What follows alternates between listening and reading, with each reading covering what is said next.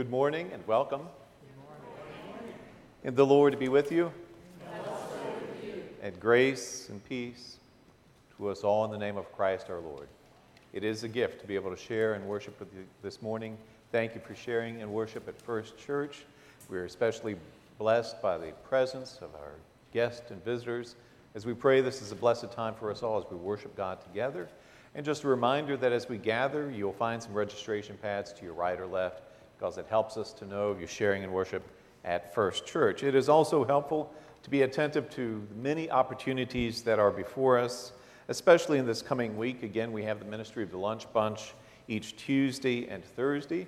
This week as well, we will be a host church for Uptown Trick-or-Treating.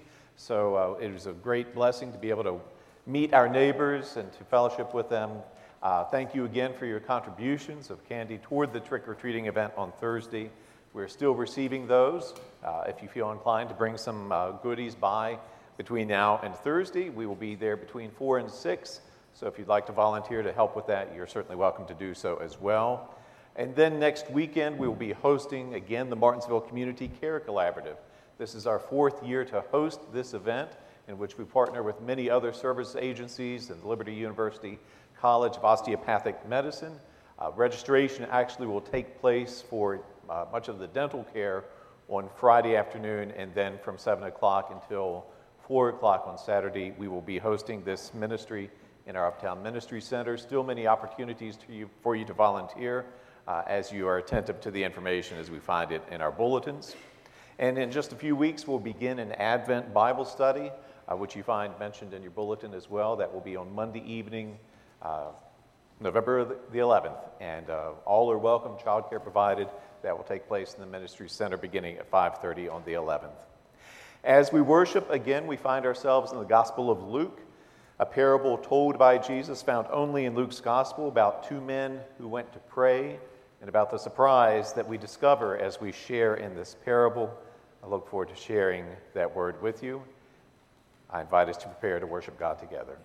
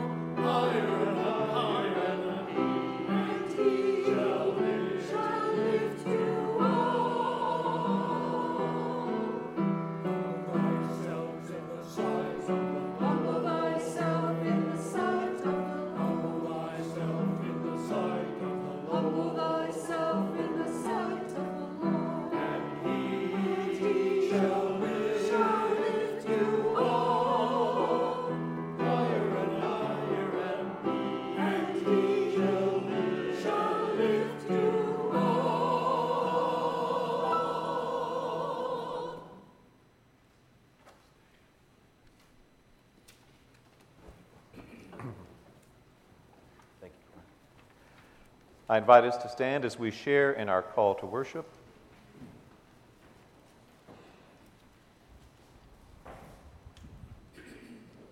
Humbly we come.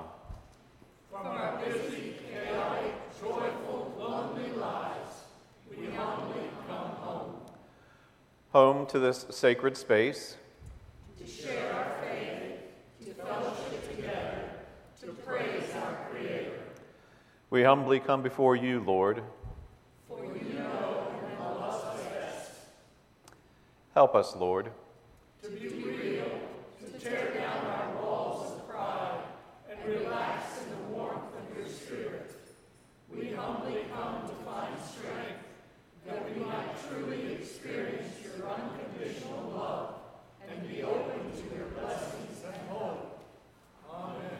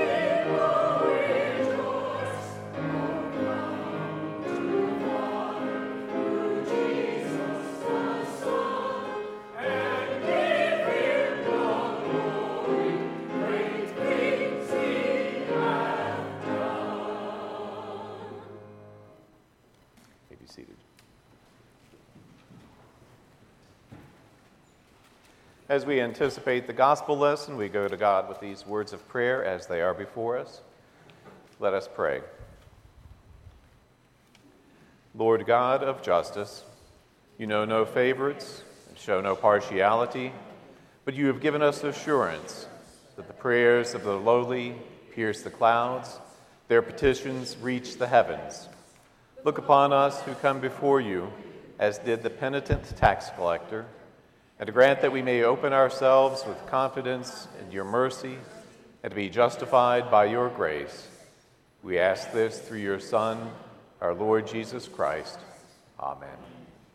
I wish to invite our children to come forward as we share in our children's time.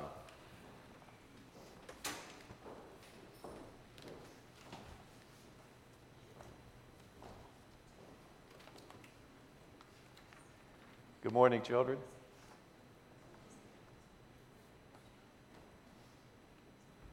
I'm going to speak about prayer this morning, and I look forward to that. We speak about prayer in our gospel lesson. Good morning. So glad you're here. Sun is out. Maybe the rain has passed by. It's a beautiful day. Hope we get to enjoy it. But we have shared in the Gospel of Luke recently, and we've shared a lot of talk about prayer, and that's what I would like to speak with you about. And I'm going to hand this to you, invite you to take this, and we're going to learn a particular way to pray. And it's a way by which we're going to use our hand as a model. It's called a 5-finger prayer. And we're going to walk through this, and I'm going to invite you to follow along, because each of our fingers is going to invite us to pray for someone in particular, for some special person. So we'll start with our thumb. And as we look at our thumb, it's going to invite us to pray for people who are closest to us, because our thumb is closest to us among our fingers. So our thumb is going to invite us to pray for the people who are closest to us, like mom and dad or grandparents, brothers, sisters, friends. So our thumb would remind us to pray for those closest to us, okay? And then as we make our way down, we then come to the pointer finger. And our pointer finger is going to remind us to pray as well. But it's going to remind us to pray for people who point the way for us in life. It might be like teachers, it might be pastors, it may be parents, it might be people who just help us find our way and provide guidance. So as we look at our pointer finger and it points the way, so it's going to remind us to pray for people who point the way for us, who give us instruction and guidance. Okay? And then next we come to our tallest finger, and that's going to ask us to pray for people who are real visible. We might see them on the news, or as we look at our newspapers, it might be people who are like the president, it might be leaders of Congress, it might be people who lead us at school, it might be people who are real visible, and just as we might be athletes, it might be celebrities, but people who are just real prominent, and we see them or we hear from them all the time. So as this finger is the tallest and the most prominent, most visible, that finger is going to invite us to pray for people who are real prominent in our society. Next, we come to our ring finger. You can see I've got my wedding ring right there. So that finger sometimes might be overlooked. It's not as prominent as other fingers. It's hidden there.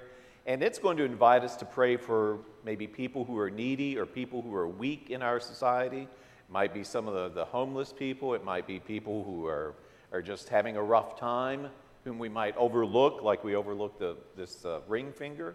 So that's going to invite us to pray for the people whom we may not see, who are needy. And then finally, we come to our pinky, and that's the smallest.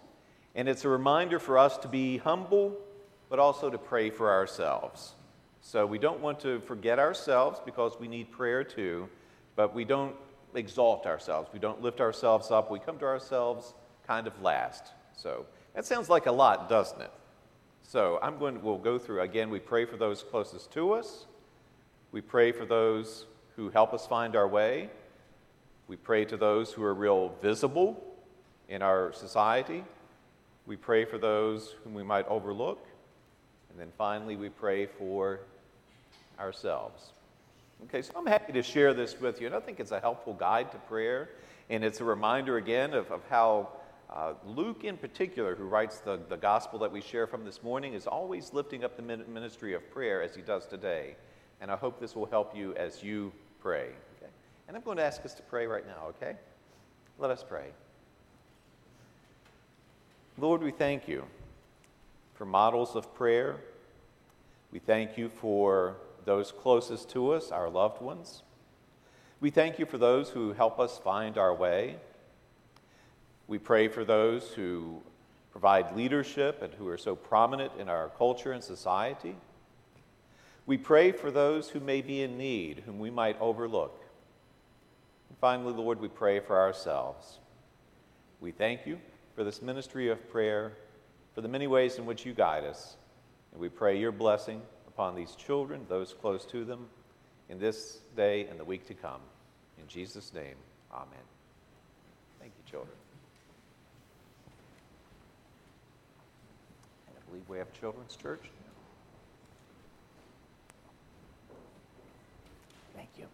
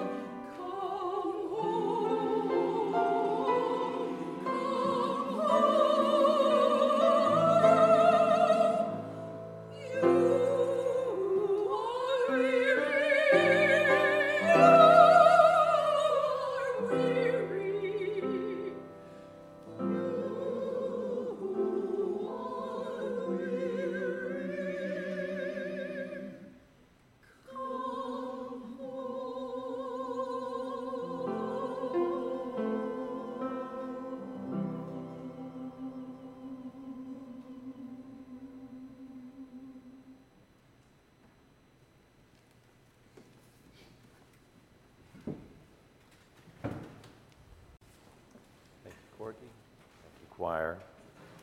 Will Vaughn will lead us in the reading of the gospel lesson from Luke chapter 18.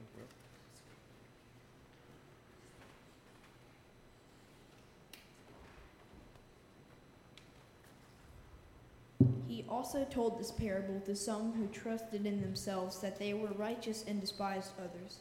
2 men went up to the temple to pray, one a Pharisee and the other a tax collector. The Pharisee stood and prayed thus with himself, God, I thank thee that I am not like other men, extortioners, unjust, adulterers, or even like this tax collector. I fast twice a week. I give tithes to all of that I get.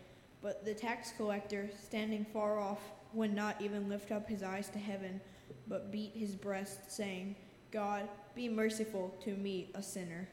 I tell you, this man went down to his house justified rather than the other. For everyone who exalts himself will be humbled, but he humbles himself will be exalted.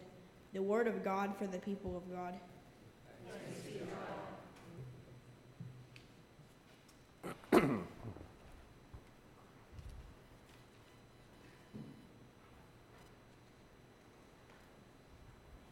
Thank you, Will.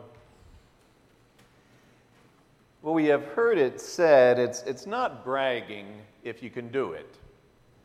It may be a politician bragging about his or her record, a businessman or woman touting his or her numerous accomplishments, or an athlete announcing his or her greatness. If they speak the truth, we say, well, it's not really bragging. Well, so it may be with this Pharisee of whom Jesus speaks. Remember, he goes to God in prayer, we are told, but he uses this time of prayer as occasion to list a number of his wonderful attributes. And wonderful, impressive attributes they are. He gives to God 10% of everything he receives. He fasts not once, but twice a week. He does not extort. He is not unjust. He is not an adulterer. He is not like the tax collector who has also gone to the temple to pray. Again, it's not bragging if you can do it, right? True, this Pharisee is not a humble man, but it appears he's telling the truth. He also returns home as one not justified in the sight of God. The tax collector, we are told, is the one who does return home justified. Although it may be difficult for you and me to appreciate how shocking this story sounded to those who first heard it, trust me, this is shocking. Tax collectors were the most despised of persons, employers of the government of Rome, daily reminders of the humiliating Roman occupation shaking down their neighbors so as to support their oppressive occupiers. But it's Jesus who tells us that when it came time for this tax collector and the Pharisee to leave the temple and return to their homes, it's the tax collector, not the Pharisee, returning home justified. Shocking declaration on the part of Jesus. Now think about it. Who among us, looking at these 2 men, would prefer the company of the tax collector over that of the Pharisee? Which of these 2 men might we prefer within the life of the church? In my previous church in Colonial Heights, we found ourselves situated in something of a modest blue-collar neighborhood. The church was surrounded on all sides by residential homes. There was a city park nearby. The annual Christmas parade passed by the church on the nearby boulevard. We opened up the church as a display of hospitality. And all of this allowing for some creative outreach and ministry on the part of the church.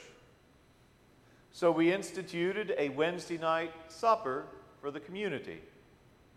We began a new service of worship with the intent of welcoming the unchurched. And as time passed, we began to see our neighbors respond to these ministries.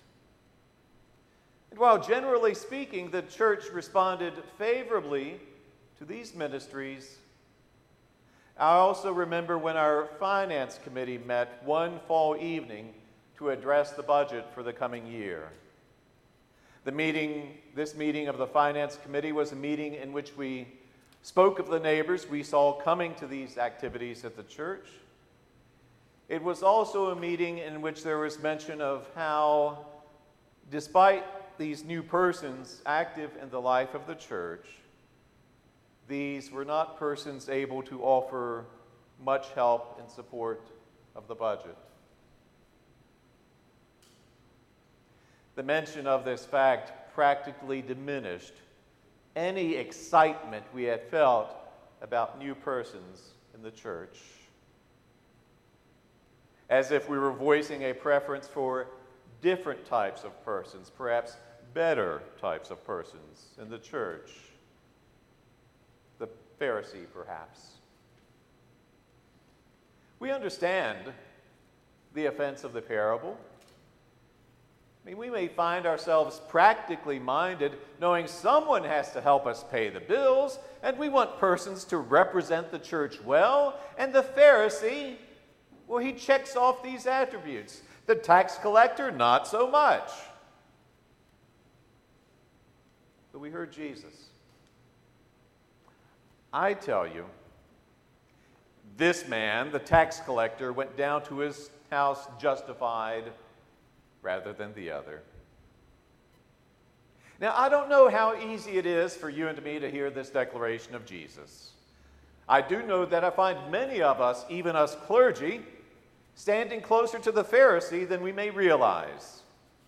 It's not unusual for me to be in the company of pastors who find it important to tell the rest of us of their accomplishments, their achievements, their accolades, of how they fast twice a week and how they tithe 10% of everything they receive. And I say this not to criticize my colleagues. I'm really no different from any of them. But I say this believing we often are unaware of how close we stand to this Pharisee. And given that we frequently stand so close to him, we may wonder just what it is that displeases Jesus, why it is that the Pharisee returns home unjustified. 2 men went up to the temple to pray, Jesus says. And while this appears to be true, it also appears the nature of the prayer of each of these men is quite different. The prayer of the tax collector, a prayer of contrition, confession, dependence upon God, an act of worship. The prayer of the Pharisee, the promotion of self. It's not the way faith is to be shaped, says Jesus. Faith is not to begin and end with self. Faith is to be focused upon the one who has made us. And which of these 2 men in prayer demonstrates that faith? Not only this, Jesus may ask, which of these men is more concerned with an honest presentation of himself, an honest representation of the relationship between himself and his God? You see, there's deep humility on the part of this tax collector, an honest understanding of himself. Despite his status as one despised, he's more honest about his standing before God than the Pharisee. It may be that in his honesty, in his confession, the tax collector finds salvation. We might remember the Apostle Paul, one whose life is turned around after encountering Christ, one who offers a number of letters providing guidance for followers of Jesus. In his letter to the church in Rome, Paul, whom we remember as a Pharisee, writes words which well could have been written by the tax collector, words which could be written by you and me at times. To the church in Rome, Paul confesses, I do not understand my own actions. For I do not do what I want, but I do the very thing I hate. It is no longer I that do it, but sin which dwells within me. For I know that nothing good dwells within me, that is, in my flesh. I can will what is right, but I cannot do it. For I do not do the good I want, but the evil I do not want is what I do. Now, if I do what I do not want, it is no longer I that do it, but sin which dwells within me. So I find it to be a law that when I want to do right, evil lies close at hand. For I delight in the law of God in my inmost self, but I see in my members another law at war with the law of my mind, and making me captive to the law of sin which dwells in my members. Wretched man that I am, who will deliver me from this body of death? Thanks be to God through Jesus Christ our Lord. You see, it appears by way of this humility, this right understanding of the relationship between God and ourselves, there may be new beginning. This is the good news before this most despised of men, the tax collector. It is good news the Pharisee may miss because he appears more concerned with himself than with his God. And that's sad news, because this Pharisee will not get far in faith by looking no further than himself. Sad because it's not the desire of God that he be nothing more than a prop or an accessory in our lives, one who does little more than enhance our social image. Sad because by way of his focus on self, the Pharisee shuts himself off from the life-giving relationship God desires with all he has made. The attitude demonstrated by the Pharisee, we really don't need any more of this, do we? In a society as divided and as polarized as ours, we don't need anyone, certainly this man of faith, making an unhelpful distinction between us and them. We don't need this Pharisee dehumanizing his neighbor, treating him as if he is some object.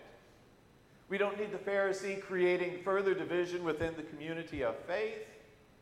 We already have an abundance of this, and much of it nurtured by the focus upon what is good for self as opposed to what is good for God and his church. So it's the tax collector who goes from the temple to his home as one who is justified. The despised tax collector, it is this man, Jesus says, who is made right in the eyes of God. This man who stands at some distance in the temple. This man who does not even lift up his eyes to heaven, but beats his breast in repentance, speaking only these words, God, be merciful to me, a sinner. I hear Jesus share this parable, and I hear good news. The good news that there is hope for this man. The good news that there is a new beginning for this tax collector. All of this is good news born of the truth he tells. All of this is good news born of his dependence upon God. And by contrast, this Pharisee, using God as nothing more than prop and accessory, well, he's gone as far as he can go. What future is there for a man concerned with nothing other than self? But the tax collector is justified because he depends upon God and not self. And he is about to see that God will take him much further than he could ever take himself. You see, what is true for this tax collector is also true for God's church. As we trust ourselves to God completely, as we approach God in all honesty, we find ourselves made right in the eyes of God. As we seek not to make distinction between ourselves and neighbor, we are made right in the eyes of God. He heals us, welcomes us into the future that he graciously prepares for us.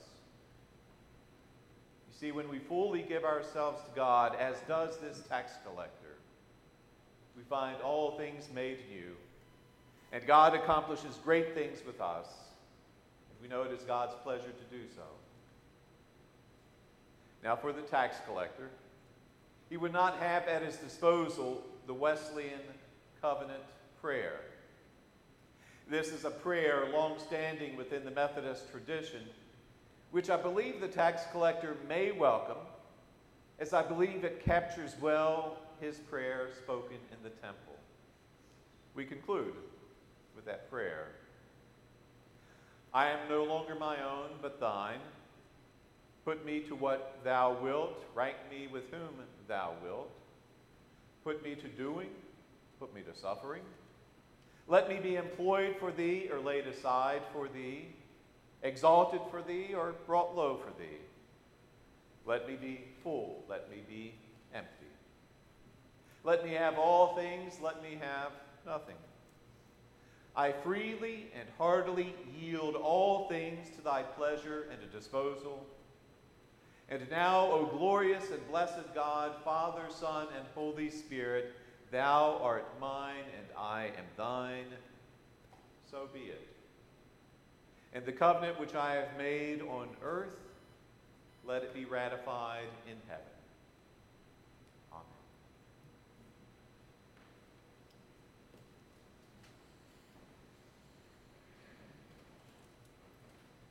We stand as we sing.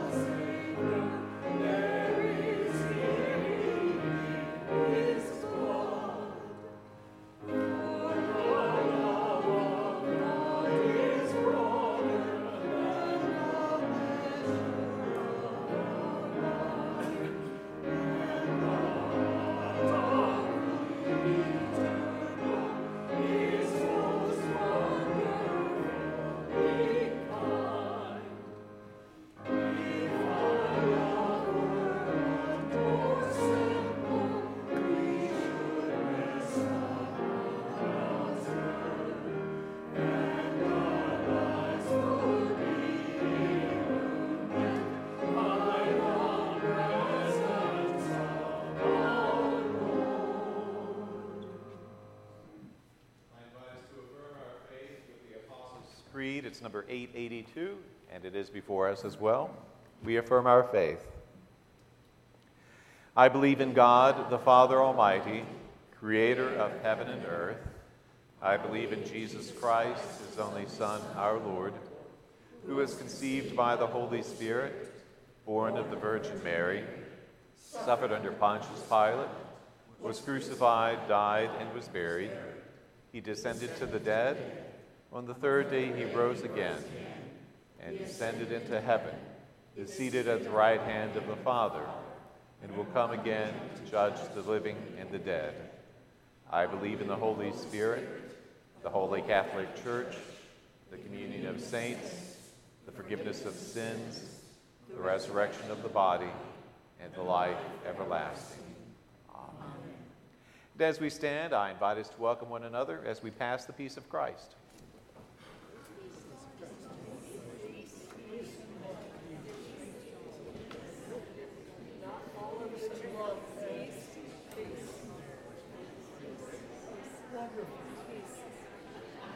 What can I say? What can I say to all of you? This has been a fun 6 weeks for me. I feel you've all made me a year younger. going to look for it. But when I go home this afternoon, I'll feel 5 years old. I should have gone. I'm pleased to say you have not made us a year older. Not made you what? A year older. Well, I feel like I'm here. You did so well. You strive always to give me what I ask for. And shame on me if I didn't ask for it.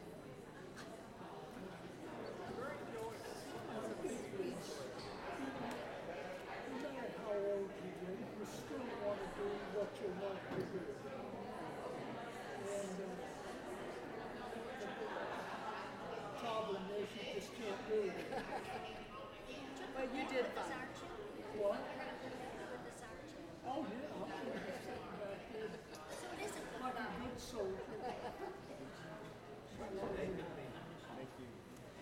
As we find our places, our ushers will come forward. We worship God with His tithes and our offerings.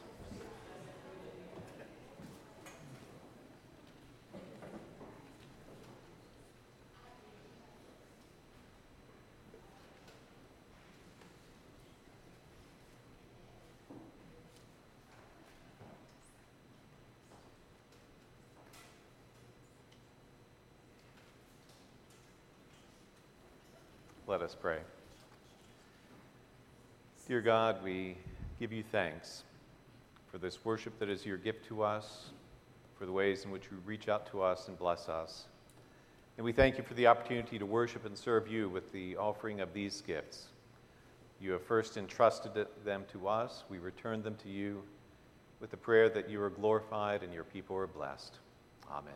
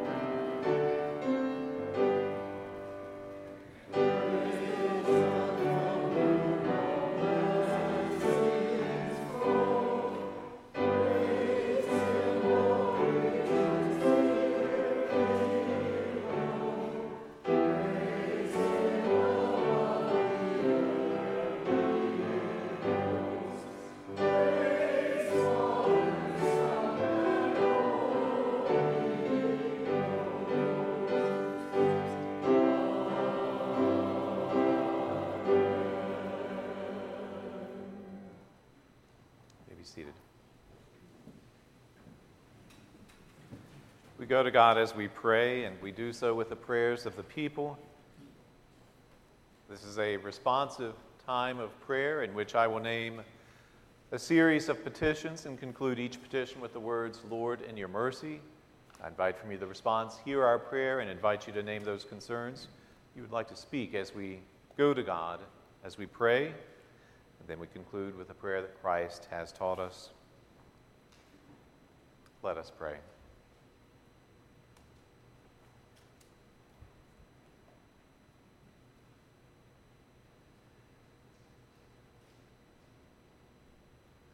It is our prayer, O Lord, that we would come to you, that we would come to you honestly, humbly, acknowledging that you are our Lord and Maker, that you are the one who stands at the beginning of our lives and at the end of our lives and holds each day in between. We pray, Lord, that you would make us right, that you would justify us, that you would remove all things which would separate us from one another. Lord, reach into our lives with healing, with blessing. Help us to see the new beginning that it is your pleasure to set before us. And help us, Lord, to walk in the way that you have set before us, so that now and always we find ourselves in you. We thank you, Lord, that you give to us the gift of prayer, whereby we find ourselves invited into your presence this day and every day. Help us to be those who seek and ask and knock, those who pray without ceasing. Lord, in your mercy, and hear us, Lord, as we pray for the people of this congregation. Lord, in your mercy.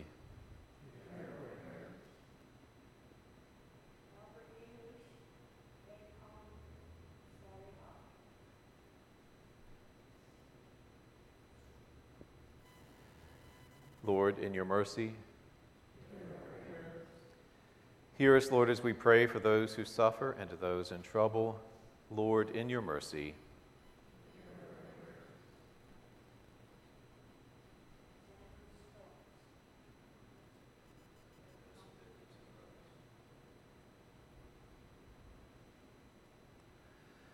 Lord, in your mercy. Hear us, Lord, as we pray for the concerns of this community. Lord, in your mercy.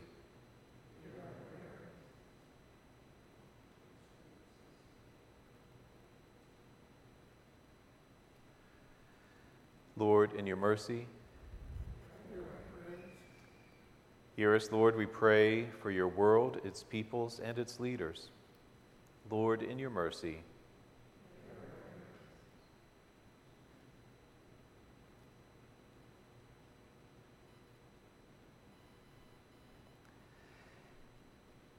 Lord, hear us as we pray for your church, its leaders, its members, and its mission. Lord, in your mercy.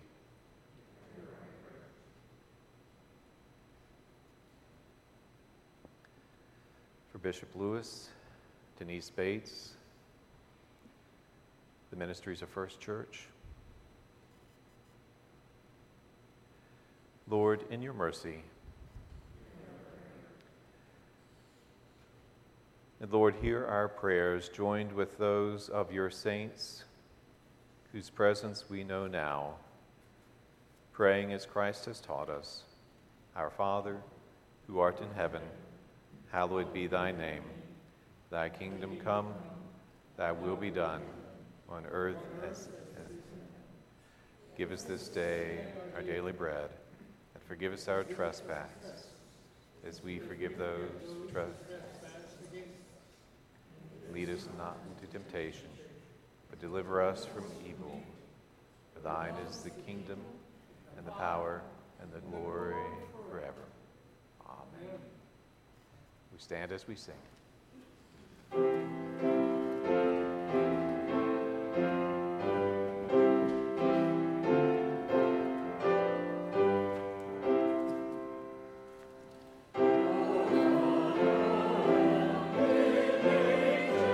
Trespass